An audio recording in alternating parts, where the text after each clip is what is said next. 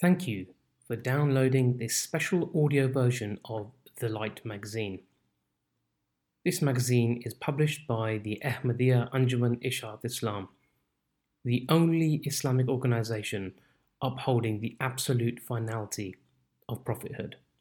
We broadcast our Friday prayers live every week on our website, virtualmosque.co.uk, and further information on our movement can be found at aaIIL.org. This is the May 2018 edition of our publication.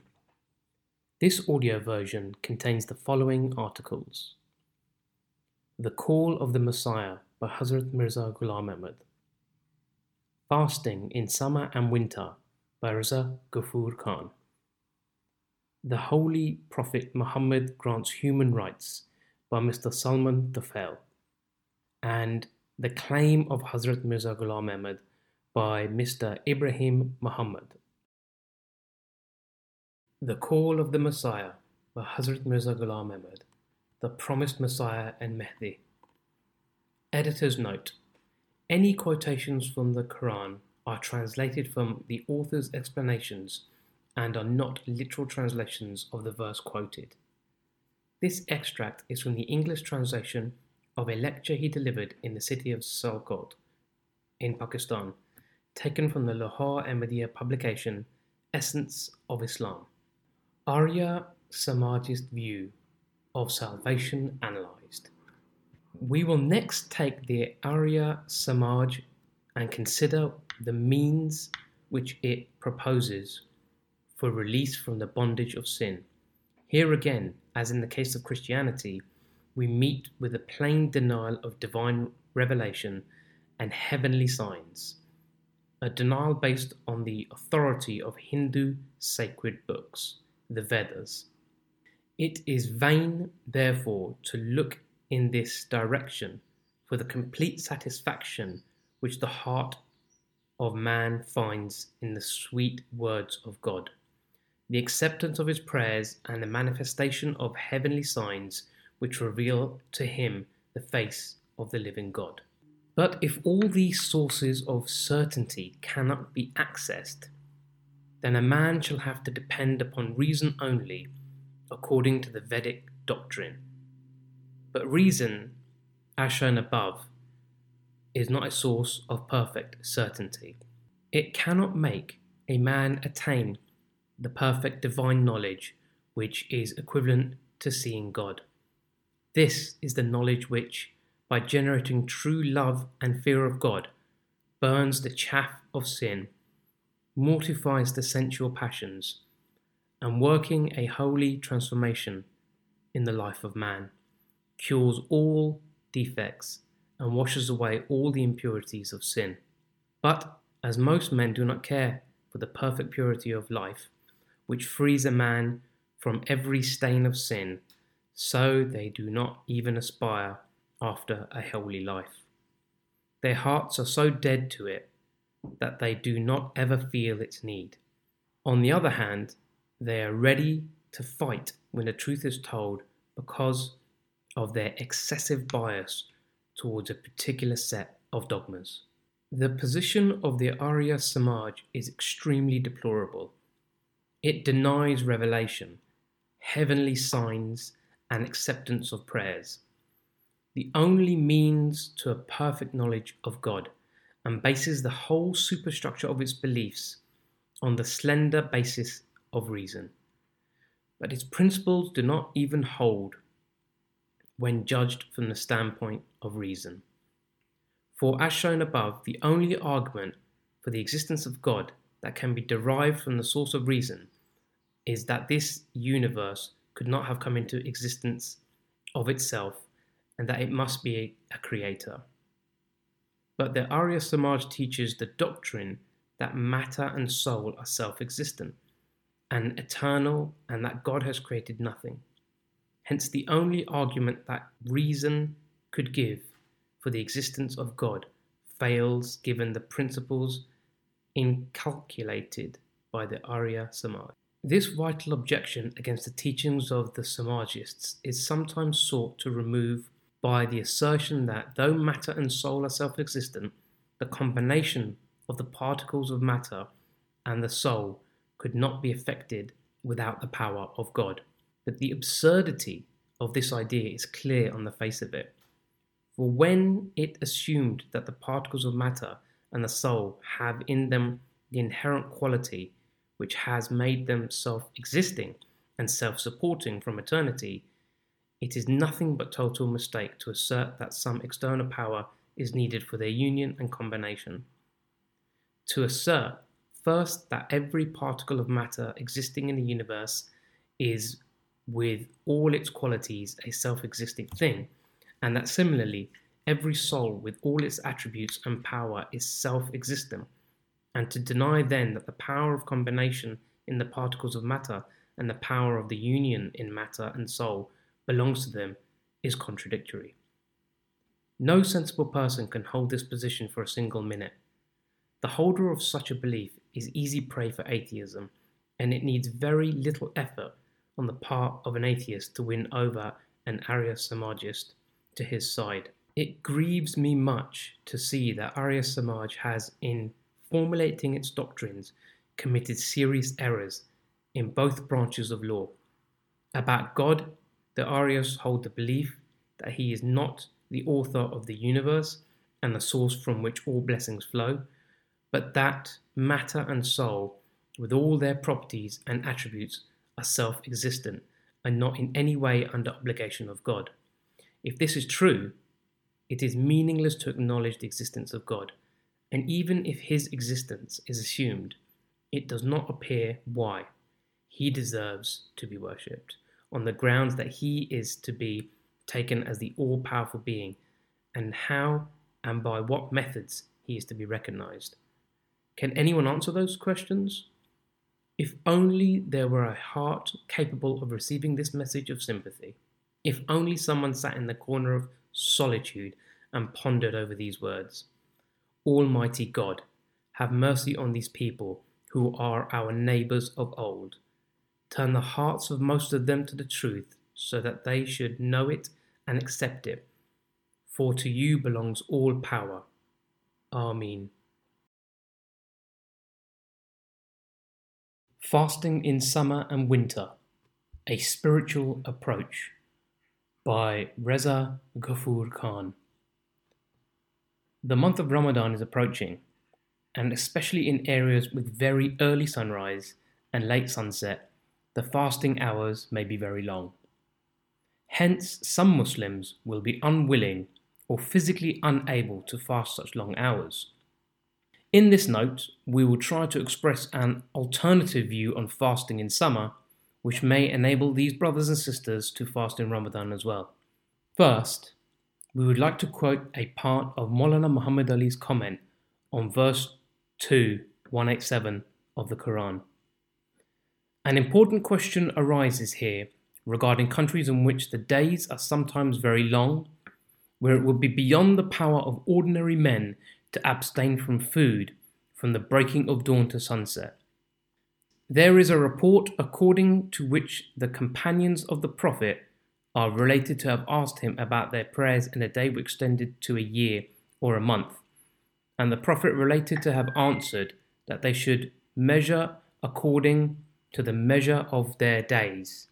From this it would follow that in countries where the days are too long, the time of fasting may be measured in accordance with the length of an ordinary day, or where practical, postpone the fasts to shorter days of about normal length.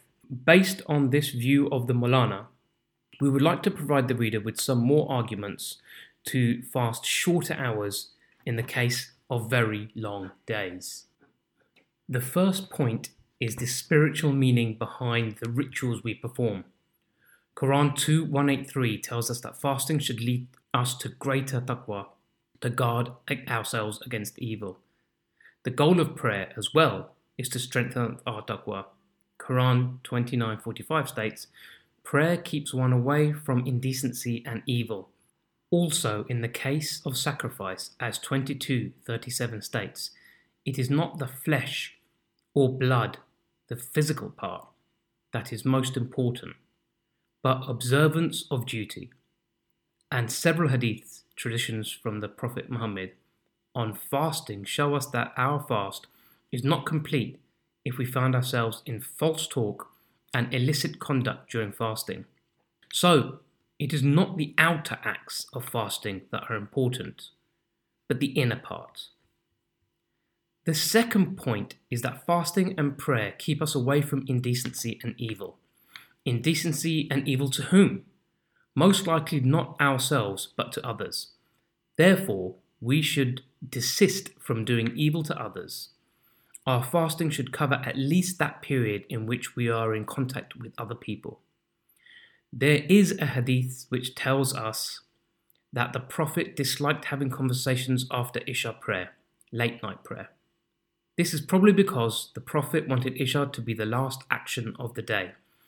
The advice to his followers is not to have conversations after Isha to avoid the risk of getting involved in unnecessary talk. Isha enables us to make up for the mistakes of the day just before going to sleep. So it is our last action after having social contact with others, and Fajr is our first action before our social interacting. Between Fajr and Isha are our social activities, with emphasis on the time just after Fajr and just before Maghrib at normal sunrise and sunset times, i.e. the working hours. Thus, if fasting should keep us away from committing evil against others, then there will be no need to start fasting at 3 a.m, for example, as we will have little or no social contacts until a few hours later. In winter, the situation can be reversed. Some are not willing to fast the long hours of summer, but take the opportunity to fast the very short hours in winter. We are of the opinion that in winter the fast should also cover at least the period in which we are involved in social activities, which is most likely between 6 a.m. and 7 p.m. at least.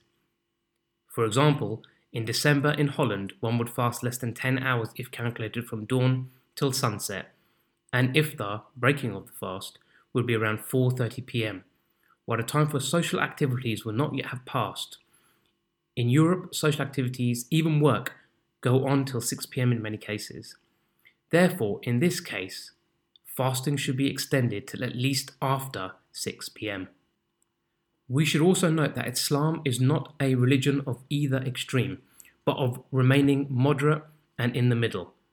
In high latitude countries, higher than 50 degrees, fasts in the summer are at one extreme, where they become difficult for many to undertake, and fasts in the winter are at the other extreme, where a fast does not feel like a fast. In the UK, in the summer, the fast can be as long as 19 hours, and in the winter as short as 9 hours. It is a basic teaching of Islam to avoid going to opposite extremes in religious observance and other matters. See Quran 20:81, amongst others. Furthermore, 2:187 of the Quran gives permission to enter one's wife in the nights of Ramadan. This permission will not be valid if we keep fast in the mid of summer between dawn and sunset.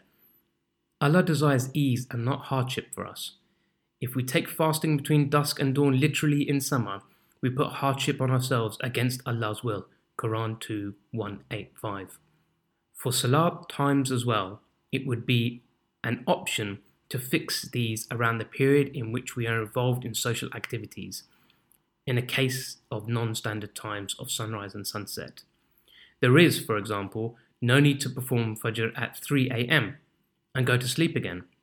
Even if sunrise is at 3 a.m, people may consider performing Fajr between 5 and 6, just before starting their social activities.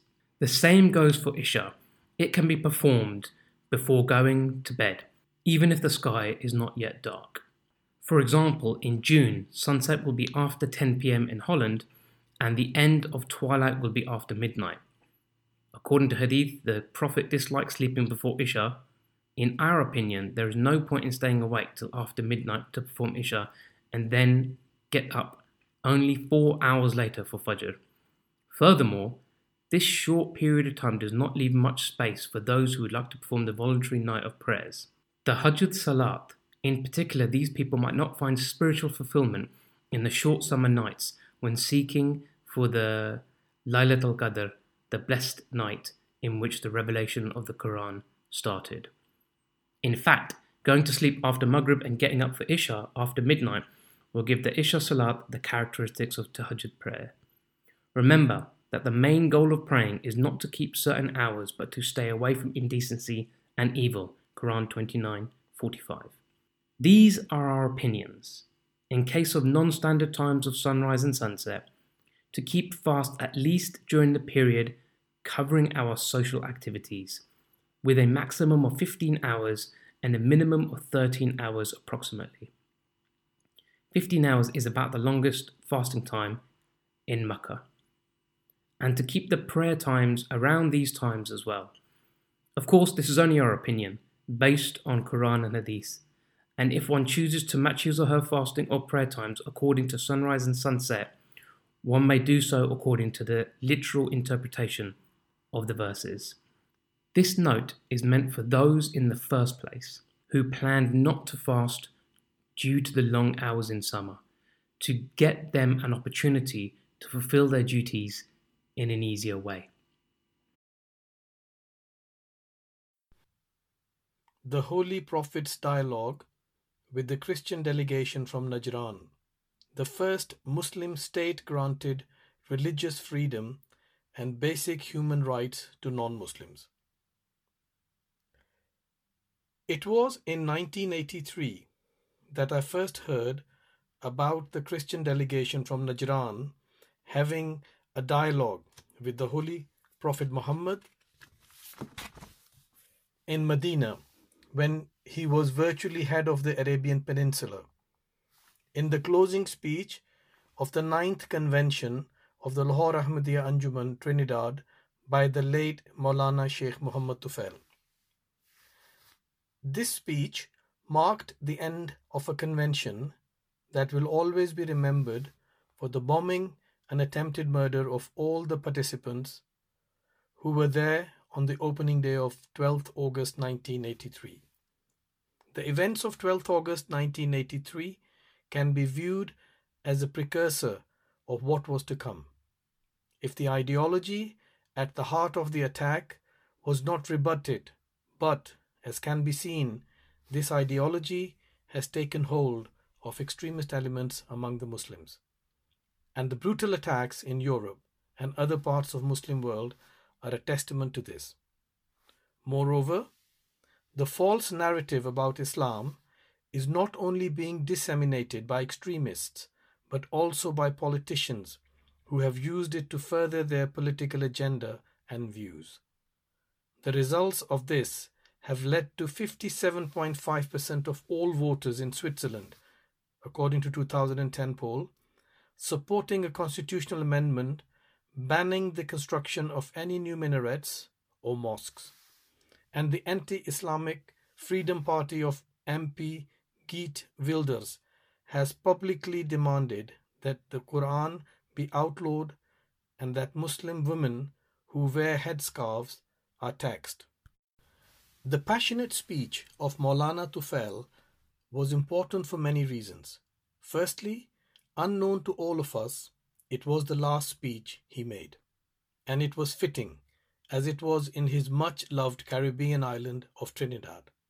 Secondly, what he was indicating and pleading for Muslims to do was to reject the extremist views of the radical Muslims. It mattered not that he was speaking at an Ahmadiyya convention, since his message was for all to push back against the corrupt Islam being propagated. And it was significant that he mentioned the meeting of the Holy Prophet with the Christian delegation from Najran as an example of the true nature of Islam and the true message of Islam, totally discrediting the extremist concepts and views. Though the contents of the speech are very important to me, personally, the mention of the Christian delegation from Najran is particularly important, especially in this age when persons of different faiths are being killed in the name of Islam. The encounter of the Holy Prophet with the Christian delegation from Najran totally dispels any doubts that Muslims who believe it is acceptable to kill people of other faiths because their beliefs are different to Islam are absolutely wrong. The Holy Prophet Muhammad said that differences of opinion are a blessing for society. The Christian delegation from Najran in 631 AD. The territory of Najran was located south of Bani Khatam near Yemen, about 450 miles south of Medina. In this area of the Arabian Peninsula, numerous Christian tribes lived, and it appears that the Yemeni Christians followed the Melchite Orthodox Rite, Byzantine Rite, whose center was Constantinople. Najran Christians had a highly organized religious system, and it is not unsurprising that initially few Christians embraced Islam.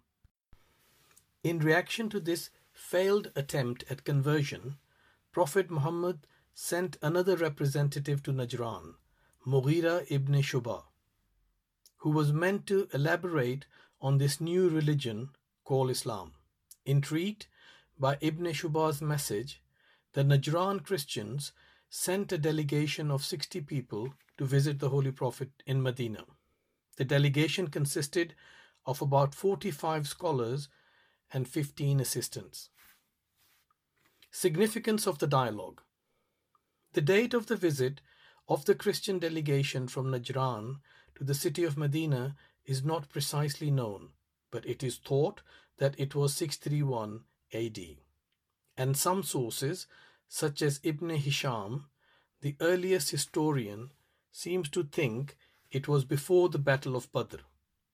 But the exact date matters little, as what is important is the message that emanated from this encounter. The meeting with the Najran Christians is perhaps the most important interfaith meeting between Christians and the Holy Prophet Muhammad. The religious leaders from Najran, Yemen, arrived in Medina to question the Holy Prophet about the new religion of Islam and about the status of Jesus.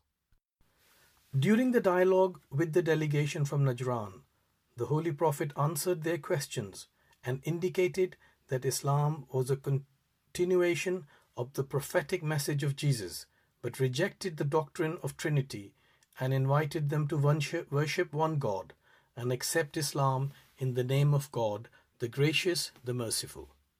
The Quran mentions the similarities and the differences of the religions, and at the beginning of the third surah, Al Imran, the family of Imran. I, Allah, am the best knower.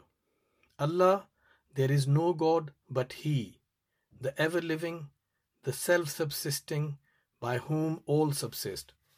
He has revealed to you the book with truth, verifying that which is before it, and He revealed the Torah and the Gospel aforetime as guidance for mankind, and He sent the discrimination, within brackets the Quran, chapter 3, verses 1 to 4. This revelation confirms that the books did indeed come down to mankind through both Moses and Jesus, and importantly, that it is in the same monotheistic tradition as the Quran. Further on, there are details of the terms of the invitation made to the Christian. Say, O people of the book, come to equitable word between us and you, that we shall serve none but Allah, that we shall not associate with Him aught with Him, and that some of us shall not take others for lords besides Allah. But if they turn away, then say, bear witness, we are Muslims. Chapter 3, verse 64. The above affirms God's oneness but rejects Trinity and rejects the status of priests in Christianity.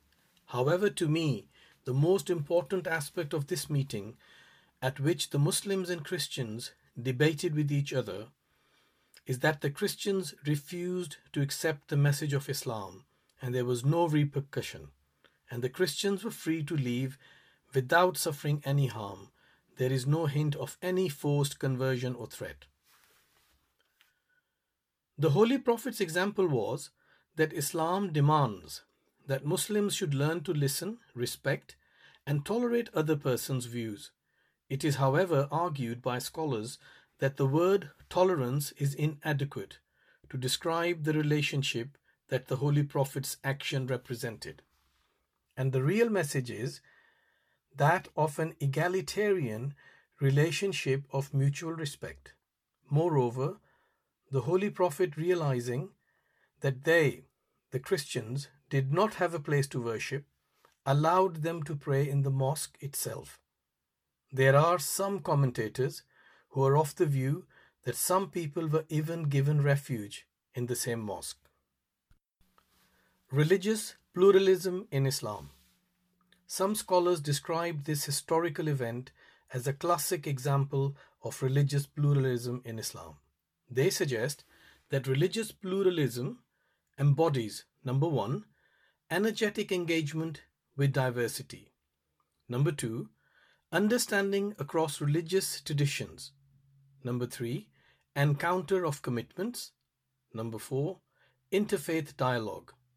Each characteristic was on display during the meeting between the Christian delegation from Najran and the Prophet of Islam. The Holy Prophet engaged with those Christians in a theological conversation about the status of Jesus in the light of the teachings of Islam. Both groups sought to understand the perspectives and narratives of the other side. The Holy Prophet Muhammad opened the doors of his mosque to give Christians a safe space to pray, an unprecedented example of engagement with religious diversity. And when they left Medina, they left in peace. The meeting was a perfect example of the Quranic command, "There is no compulsion in religion." Quran chapter 2 verse 256. The Quran further says, "You will find the nearest in friendship to believers to be those who say, 'We are Christians.' That is because there are priests and monks among them, and because they are not proud." Chapter 5 verse 82. What is happening in Yemen, Syria, Libya, and Iraq is clearly anti-Islamic and against the teachings of the Quran and the Holy Prophet. The West also carries immense responsibility in causing this disaster with their intervention in Iraq, Libya, and Syria, and has, in my view, given the extremists the oxygen and space to carry out these most heinous acts. Religious freedom is a well-known Islamic principle, so it is clear that each person should be allowed to find his own path in life. People of other religions are free to practice their own faith, as Islam does not force anyone to embrace it. Our Islamic heritage advanced the concept of religious freedom over 1,000 years before America was founded, and the famous political writings of the early American scholars John Locke and Jean-Jacques Rousseau strongly resonate with this concept of freedom of worship. Not only does Islam demand freedom to practice religion, but also to be treated justly and kindly as any other fellow human being. Quran chapter 60 verse 8. Here is what the Quran says in this regard. Allah does not forbid about those who do not fight you for religion, nor drive you forth from your homes, that you show them kindness and deal with them justly. Surely Allah loves the doers of justice. Regarding the protection of churches, Allah says, "And if Allah did not repel some people by others, surely cloisters and churches and synagogues and mosques in which Allah's name is much remembered would have been pulled down, and surely Allah will help him who helps him."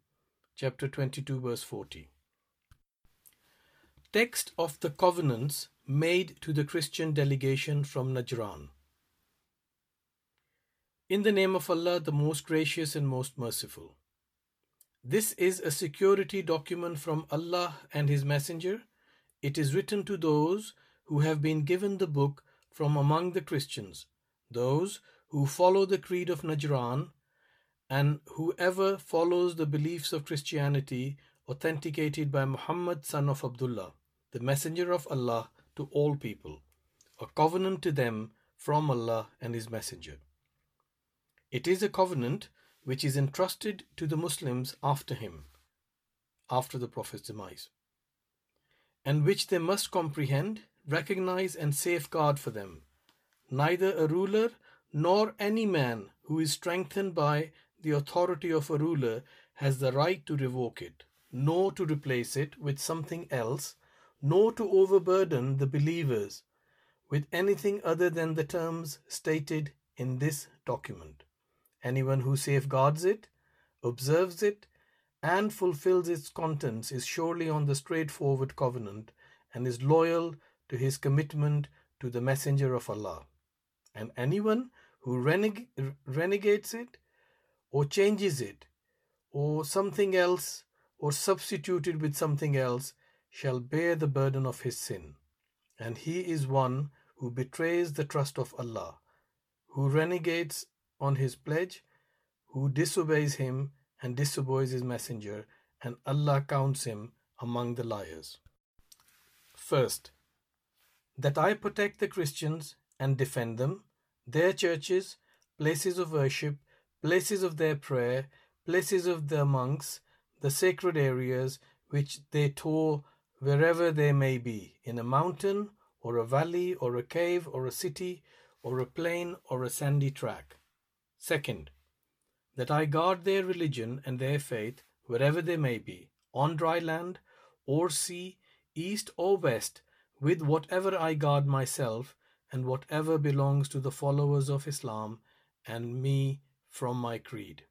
Third, that I include them in my trust, in my covenant, in my security against any harm or anything shunned or any burden or any responsibility, and that I shall be behind them to protect them from any enemy that intends to harm me or their own selves, to do so with my own self, with my supporters, with my followers, and with the people who follow my creed.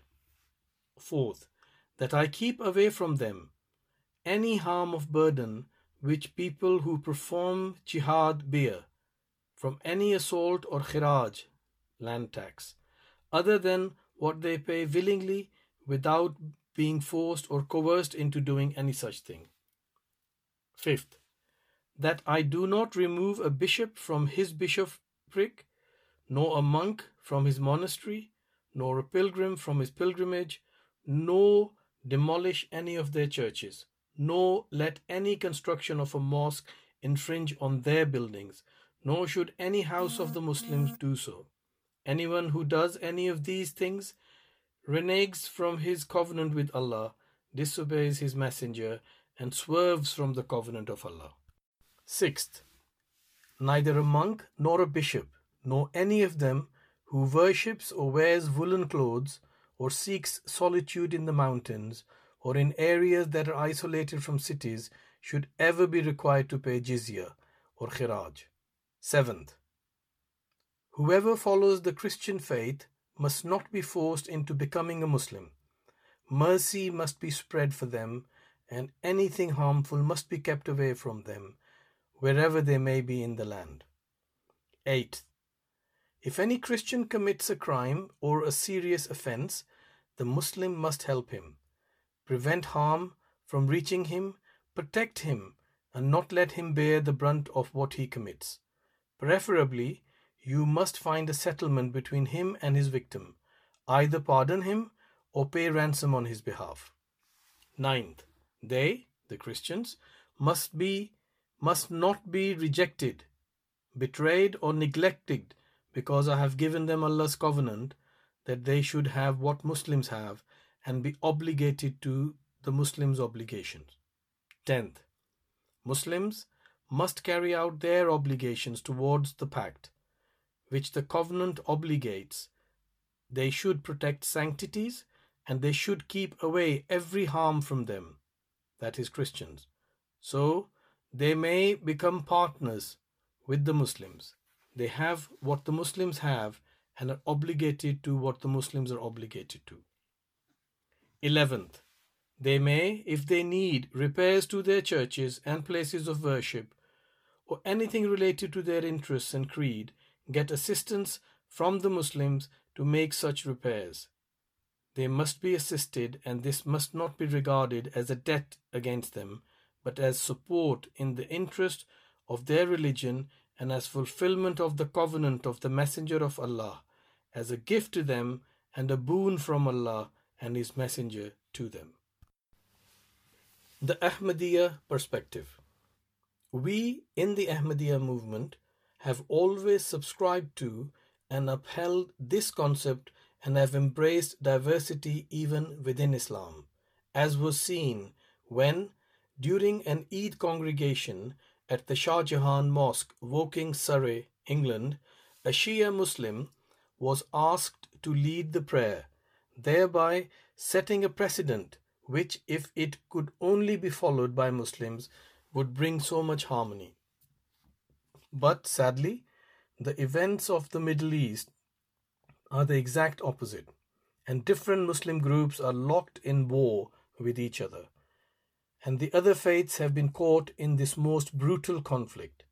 It is significant that the theme of the 9th Ahmadiyya Convention 1983 in Trinidad was promotion of interfaith dialogue and harmony, very much in line with the Holy Prophet's practice.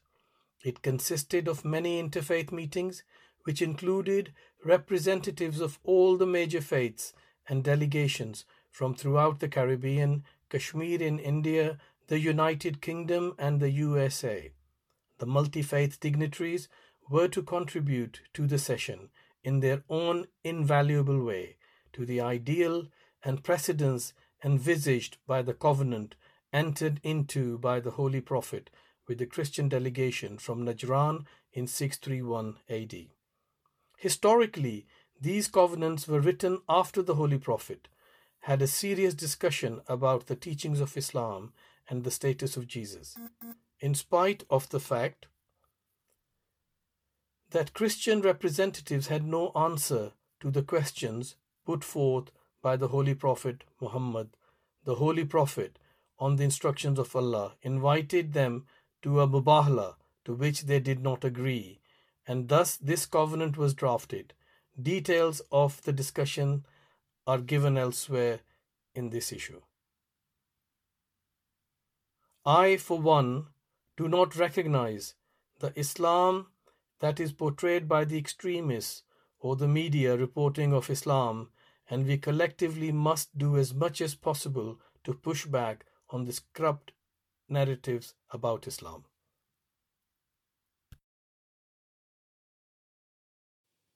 Claim of the Mujaddid of the 14th Islamic century, divinely ordained reviver of the faith, and his movement established from the Holy Quran. A Friday sermon by Ibrahim Muhammad, South Africa. He it is who sent his messenger with the guidance and the religion of truth, Deen al-Haq, that he may make it prevail over all religions, and Allah is enough for a witness. Holy Quran, chapter 48, Surat al-Fath, the victory, verse 28. For 300 years after the demise of the Holy Prophet Muhammad sallallahu alaihi wasallam, the religion of Islam, here referred to as Deen al-Haq, the religion of truth, was dominant in Arabia, a small part of Europe, and Africa. Then a decline of 1,000 years set in. The Holy Quran makes mention of this as follows. He orders the affair, i.e. Islam, from the heaven to the earth. Then it will ascend to him in a day the measure of which is 1,000 years as you count. The Adoration, chapter 32, verse 5. The mathematics is simple. 1,000 plus 300 equals 1,300. That takes us to the 14th century Hijrah, which spans parts of the 19th and 20th centuries AD. This is the age which, according to the above calculation, will introduce the dawning of a spiritual enlightenment in the world. But let us see if the Holy Quran supports this assertion.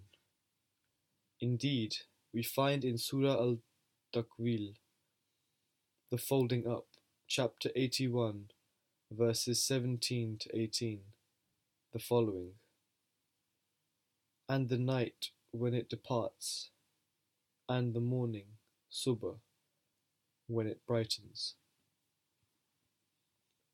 Commenting on these verses, Maulana Muhammad Ali, in his famous English translation of the Holy Quran, explains, "The departing of the night and the rise of the bright morning is clearly the disappearance of the darkness of ignorance, giving place to the bright light of the sun of Islam." These might seem to the casual observer as common statements often made in the Holy Quran. But if we look at the context in which these verses appear, we find that they are preceded by several prophecies that point very accurately to the 14th century Hijrah, i.e. years 1300 to 1400 Hijrah, coinciding with the years 1878 to 1978 AD, i.e. the 90th and 20th centuries AD. In the light of this phenomenon, let us examine some of these prophecies. And when the camels are abandoned, chapter 81, verse 4. In AD 1886 or 1304 Hijrah, the first petrol or gasoline-powered automobile, the Benz patent motor wagon, was invented by Carl Benz. This steadily led to the replacement of camels with petrol-driven vehicles and steam-driven locomotives for the purpose of transportation. And when the cities are made to swell, chapter 81, verse 6. Sociologist Kingsley Davis, in his famous book The Origin and Growth of Urbanization in the World, writes, "Urbanized societies in which a high proportion of the population lives in cities developed only in the 19th and 20th centuries. And when men are united," chapter 81, verse 7. The League of Nations was formed in 1920, replaced by the United Nations in 1945, both within the 14th century Hijrah. Graham Bell invented the telephone in 1876, which revolutionized communications, bringing diverse communities into contact as never before. In 1895, a young Italian named Guglielmo Marconi invented what he called the wireless telegraph, which led to the invention of the radio, further enhancing communication across national boundaries and uniting them as never before, thus introducing the birth of a global community. The advanced technology, such as the Internet of today, came about as a result of the technological inventions of the 19th century. And when the books are spread, chapter 81, verse 10. Improved printing presses increase the production and spread of books all over the world. Although the printing press was invented around 1440, it was only around 1864 that the Hose six-cylinder rotary press was created, which led to improved printing processes, together with the inventions of improved land and air conveyance during this period, and the spread of books dramatically increased. And when the heaven had its covering removed, chapter 81, verse 11. The creation of advanced technologies and advanced telescopes unveiled new knowledge of space and introduced space travel. The knowledge of the universe grew rapidly in the late 19th century with the invention of advanced telescopes. Although the telescope comes from way back in the 1600s, the National Aeronautics and Space Administration acknowledge in 1879 George Ellery Hale revolutionized the study of heavenly bodies when he was responsible for the Yerkes Bay refracting telescope with its 40-inch lens, still the biggest ever, and a series of mirror telescopes atop Mount Wilson and later Mount Palomar in Southern California, with a 100-inch on Mount Wilson, which was Edwin Hubble's telescope, and the 200-inch Mount Palomar telescope, which Hale did not live to see completed. The new knowledge of the hidden secrets of the heaven that came with the invention of these advanced telescopes in the 19th century is what is meant by the prophecy when the heaven has its coverings removed. As stated, the fact that these prophecies are followed by the statement, and the night when it departs, and the morning when it brightens, chapter 81, verses 17 and 18, indicate that we are at the stage of the dawning of the revival and ascendance of Din al-Haq, the religion of truth, which will steadily triumph over all the forces of falsehood and corruption. This begs the question, who then is the one that started this change of triumph of truth over falsehood in the 14th century Hijrah, as alluded to in the Holy Quran, and who are the ones continuing to do so? All expectations are that it had to be one, rightly guided by the divine hand. This is the meaning of Mahdi. One possessed of deep knowledge and inspiration, armed with the true, uncorrupted teachings of Islam.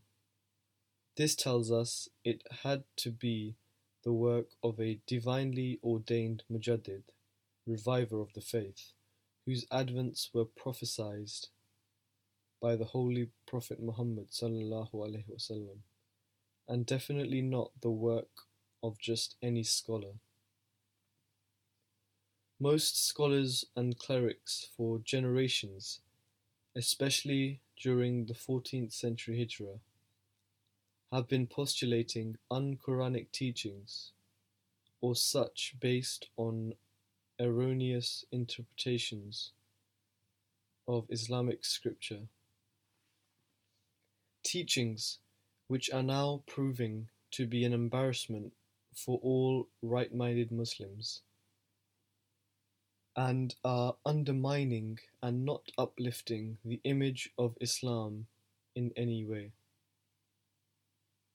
For example, we often hear them teach that Jesus, regarded by Christians as the Son of God, is alive in heaven and will come to save the Muslims in the latter days after killing all unbelievers. Verses of the Holy Quran have and can be abrogated. Hadiths, sayings of the Prophet, and opinions of jurists, fatwas, have precedence over the Holy Quran. Jihad means war with infidels and justifies forced conversions.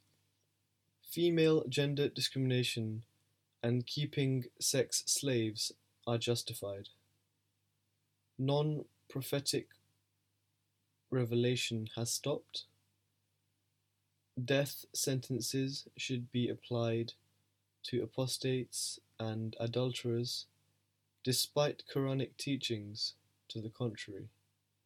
A Muslim who professes his faith in the Holy Kalima can be deemed a kafir, unbeliever, based on differences of opinions. Takfir. So the ulama, religious scholars, who teach these things cannot be the ones who will make Islam prevail over all other religions. On the contrary, their beliefs are busy destroying the beautiful image of Islam as contained in the Holy Quran and taught by the Holy Prophet Muhammad sallallahu alaihi wasallam, to the joy of Christian evangelists and Jewish fundamentalists. So Alhamdulillah, praise be to Allah, Almighty Allah raised a Mujaddid who removed all these errors that steadily crept into Islam over the 1,000 years of decline and corruption, and restored once again the true, pure, and beautiful teachings of Islam, teachings that will bring about the prevalence of the religion of truth over all other religions, as clearly stated in the Holy Quran, chapter 48, verse 28. The Mujaddid of the 14th century Hijrah. In the year 1885 AD, coinciding with the year 1302 Hijrah, i.e. the 14th century Hijrah, Hazrat Mirza Ghulam Ahmad, born 1835, died 1908, announced that Almighty Allah had raised him as the Mujaddid, the reviver of the faith for the Muslims. Up till today, no one else has come forth with such a claim or produced work that would support such a claim. In 1891 AD, 1308 Hijrah, he announced that he had come to fulfill the prophecies of the Holy Prophet Muhammad sallallahu alaihi wasallam regarding the promised Messiah and Mahdi that will be raised from amongst the Muslim community to break down by means of arguments and scriptural proofs the pagan-inspired doctrines of the religion of the cross, referred to in authentic hadith as breaking of the cross, and establish the real truth, Deen al-Haq, in the world. However, to do this enormous task effectively, like the Holy Prophet Muhammad sallallahu alaihi wasallam did at Hudaybiyah, Mirza Ghulam Ahmad called on people to pledge their commitment by joining him in this noble service of the defense and propagation of Islam. For the first time in the history of Islam, an organization was established to do this work in an organized manner under the auspices of the Mujaddid himself.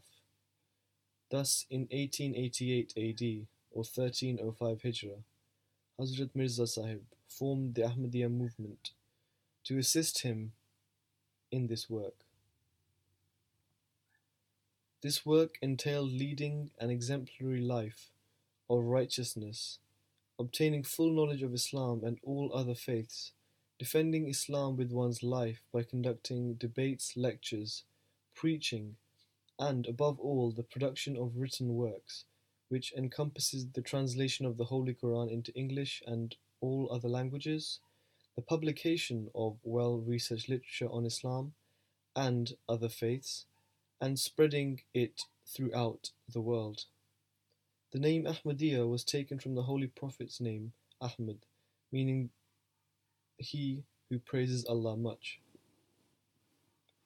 This dedicated group, led by the Mujaddid, was like no other at the time. The poet Iqbal once declared in a lecture that if you wanted to see true Islam in practice, you have to go to Qadian. This is where Hazrat Mirza Ghulam Ahmad and his close companions stayed. Dedicated devotees who later joined the cause, such as Khwaja Kamaluddin, Maulana Muhammad Ali, Dr. Basharat Ahmad, and many others who described the atmosphere at Qadian as that of solemn, sincere prayerfulness. They would witness Hazrat Mirza Sahib regularly performing the Tahajjud, a voluntary midnight prayer, and often he could be heard crying for divine help for Islam, even during bitterly cold winter nights. There were always people in the mosque and their lodges making tahajjud. This was very much the life of the Holy Prophet ﷺ and his companions in the early days of Islam too. Hazrat Mirza Ghulam Ahmad wrote several books in defense of Islam. He ably rebutted all attacks of the Christian missionaries and the virile Hindu Arya Samaj that were constantly lambasting Islam and the noble character of the Prophet Muhammad ﷺ. He, for once and all, settled the age-long mystery regarding Jesus by declaring with solid proofs from the Holy Quran that he, Jesus, had completed his missions to the Israelites and died a natural death and is buried on earth together with his mother Mary, Maryam. This drove a nail in the coffin of active Christian proselytizers in the region and saved thousands of Muslims adopting pagan-inspired Christianity as their preferred faith. So it is not a coincidence that the Holy Quran, by way of prophecies, points to the 14th century Hijrah as the timing of the start of the disappearance of the night of unbelief, ignorance, and corruption, and the ushering in of the morning, Subha, of the bright light of the religion of truth, Deen ul Haq. The importance of the 14th century Mujaddid, based on these prophecies, is therefore far greater in scope than all other previous Mujaddids, because through his teachings and enlightened interpretations, the true message of Islam has been revived and steadily on its way to gain predominance in the world. The Ahmadiyya movement. Hazrat Mirza Ghulam Ahmad founded the Ahmadiyya movement for the sole purpose of the peaceful propagation of Islam. It aimed to invite the West to Islam using good literature on Islam, of which the Holy Quran was at the top of the list. This required the hard work of a team of dedicated men and women. This work was groundbreaking and pioneering at the time, and much so today, as none of this level of propagation was ever undertaken in the history of Islam before. The movement, under the guidance of the inspired Mujaddid, produced several unique scholars and researchers who were bold enough to challenge the outdated mindsets and exegesis of conservative mainstream clerics and scholars. For the first time, organized missions were established on British and European soil, and large amounts of literature shipped to those regions. Today, more than a century later, it is not uncommon to hear the desperate call of enlightened Muslims for such brave scholars produced by the Ahmadiyya school. It thus comes as no surprise that such significant work and those dedicated to it, much like the timing of these events, are alluded to in the Holy Quran as pointed out above, are also hinted at in the Holy Quran.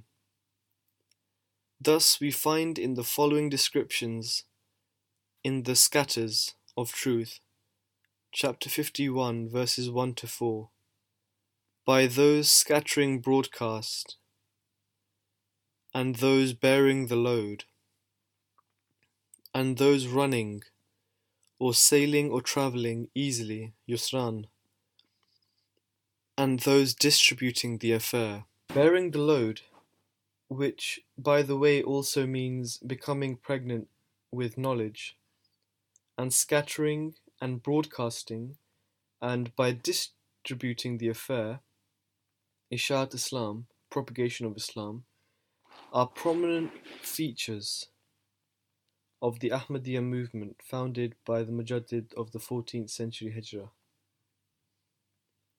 The ease, yusran, of travelling referred to above, no doubt, points to an age of advanced modes of travelling that made transportation easy. This was made possible by inventions made during the 14th century Hijrah and referred to in the Holy Quran, chapter 81, verse 4. As pointed out above, and definitely not a feature of 7th century Arabia. Like all revivalist and reformist personalities and movements throughout the history of humankind, Hazrat Mirza Ghulam Ahmad and the Ahmadiyya movement were subjected to all kinds of false allegations and persecuted for their beliefs by their own religionists who were unable to give up erroneous, archaic interpretations and beliefs as pointed out above. The Holy Quran addresses these opponents in the same surah. Cursed be the liars.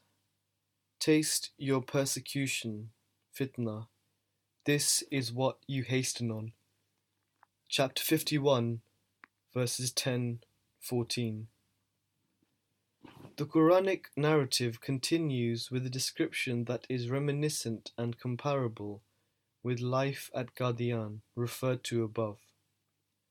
During the time of Hazrat Mirza Sahib and his devoted followers, surely the dutiful are amidst gardens and fountains. They used to sleep but little at night, and in the morning they asked divine protection.